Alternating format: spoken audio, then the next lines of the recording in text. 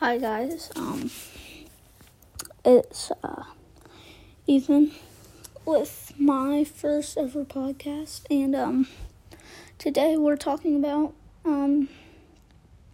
who I think deserves the awards, or which people, in my opinion, deserve the NBA awards for this year. And so we will be talking about the NBA every Monday, hopefully, if I can keep schedule, and be having some fun talking about the NBA. So let's start off with this. I would start off with Rookie of the Year first, and to me, Rookie of the Year is kind of obvious, but there's two kind of really obvious people. It was Ja Morant and Zion Williamson. And to be honest, Zion Williamson hasn't really played all that many games, and I think that's something he's missed out on, because we haven't seen him as much as Ja Morant. But when we have seen him, he's jumping out of the roof to get blocked and stuff, and he's doing really good. But I would say Ja Morant has played a lot more games, and Ja Morant's a really good team player, a really good finisher, and a great passer. And yeah, all around, just a really good team player, and averaging a good amount of points and good amount of assists, and he's just really doing pretty good. So I would have to say Ja Morant, and just because the amount more of games he's played, and he's played a lot more than Zion, and that he's just doing really good, and I think he deserves it. So now I will go with most improved. I think the three for most improved is Domantas Sabonis, Bam Adebayo, and Devontae Graham. Domantas, because he came from being a bench player to now an all-star and averaging a double-double and less than an NBA season. So that was really good. He almost won the skills challenge. He was right behind Bam Adebayo, which is another contestant for this most improved. And yeah, I would say Domas for that reason. And then next, I would say Bam Adebayo, because he now doesn't have Hassan Whiteside with him anymore, which is kind of good news for him, because now he's starting center and he's doing really good. Has more chances to score, more opportunities now, and so I would say he's good points, just good everything, and yeah.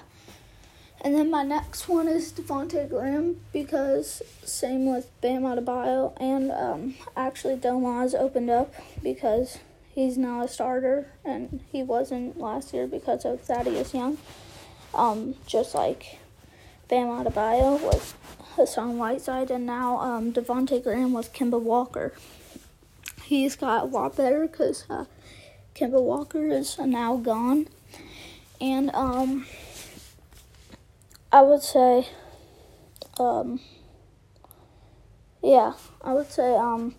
he's just got a lot better, and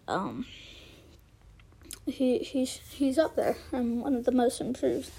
But I would have to eliminate him first, because he didn't go from a bench player to a now all-star like Bam Adebayo and Domantas Sabonis did, and I'd have to eliminate him first. And then I would have to say the most improved player award should go to Bam Adebayo. And Domantas Sabonis has been doing really good. That double-double with the points and the rebounds, but Bam has just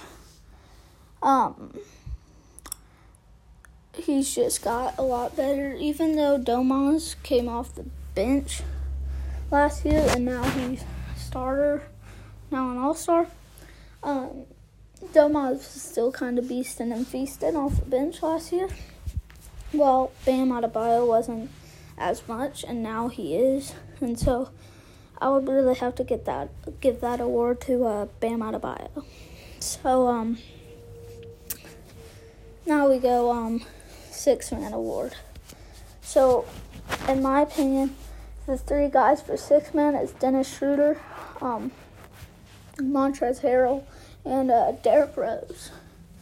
Montrezl Harrell because he is doing really good for the Clippers, averaging 20 points off the bench, and he's just doing really, really solid for the Clippers. And then we got Dennis Schroeder. Same with Montrezl Harrell. He's scoring, really doing a good job behind Chris Paul on the Thunder, and yeah. And then Derrick Rose is doing a good job. Like I say all the time, they're doing a really good job.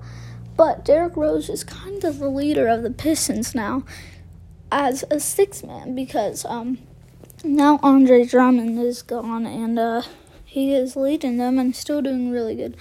But I would eliminate him first. And as six-man of the year, I would have to say it is Montrezl Harrell. Montrezl Harrell averaging more points, and he's just doing really good. Same as Dennis Schroeder, but I mean, Montrezl Harrell, that was hard, to be honest. Montrezl Harrell and Dennis Schroeder, really hard, but overall, I'd say Montrezl Harrell. And then we got Coach of the Year before, and then after this, we will have MVP. But three contestants for Coach of the Year for me is Mike Budenholzer, Coach of the Milwaukee Bucks, Nick Nurse, Coach of the Toronto Raptors, and Frank Vogel, Coach of the LA Lakers. So, I would say we got Coach Mike Budenholzer, because he still has led the Bucks and and Giannis and the Bucks to the best record in the league again for the second year in a row right now. And he's just leading that team amazingly. But he hasn't really changed the playbook that much. Like, they're running the same thing, and that's why they're still the number one.